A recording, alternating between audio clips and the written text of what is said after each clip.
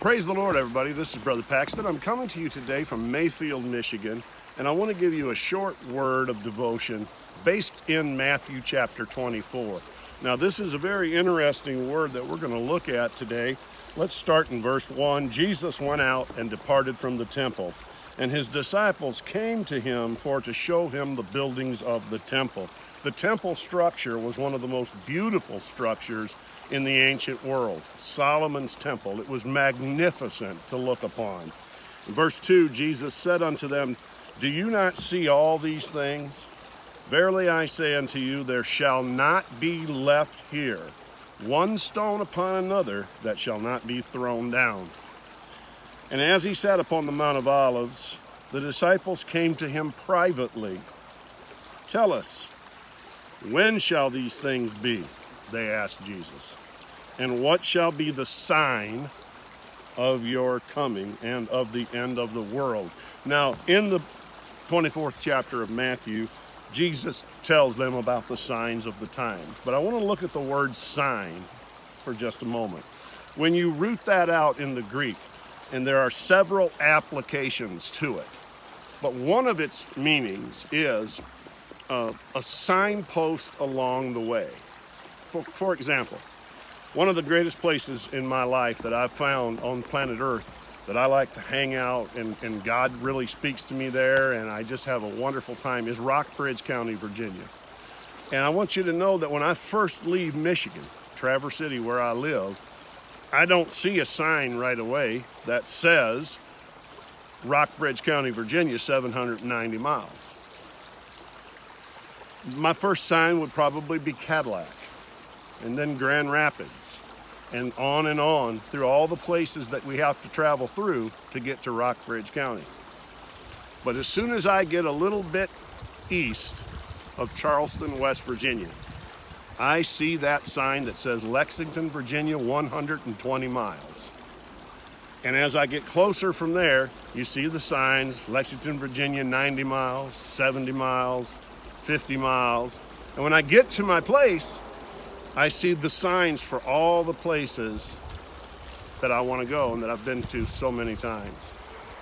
That's what this word means in this verse, is that these signs that Jesus lists, wars and rumors of wars, famines, pestilence, disease, earthquakes in diverse places, all of these signs will increase with frequency as we get closer to the time of the end, closer to the return of Jesus Christ, which I personally believe right now is at the doors.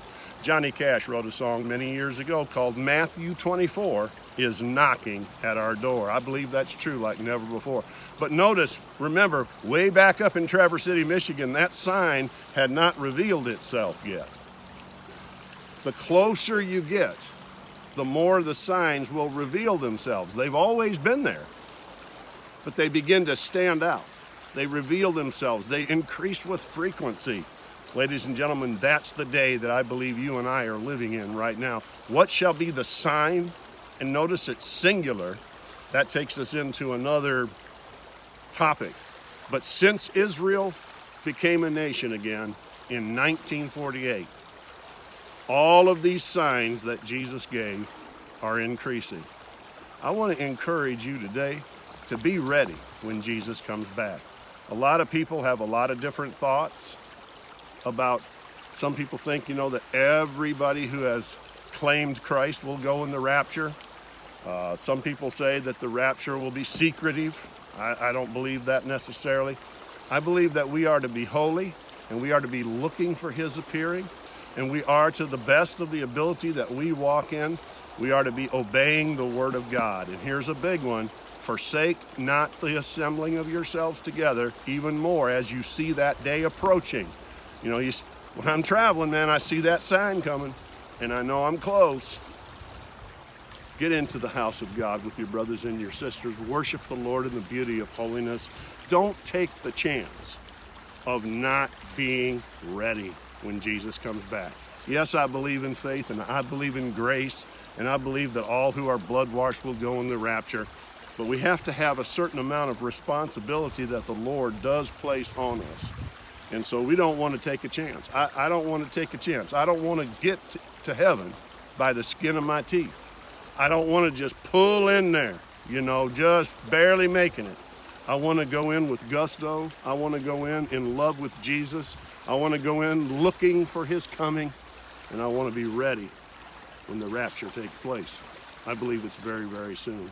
So from Traverse City, Michigan today, Mayfield, actually just a little ways down the road, I want to encourage you in those things. Take your time this week, this month, this year, 2020, brand new year.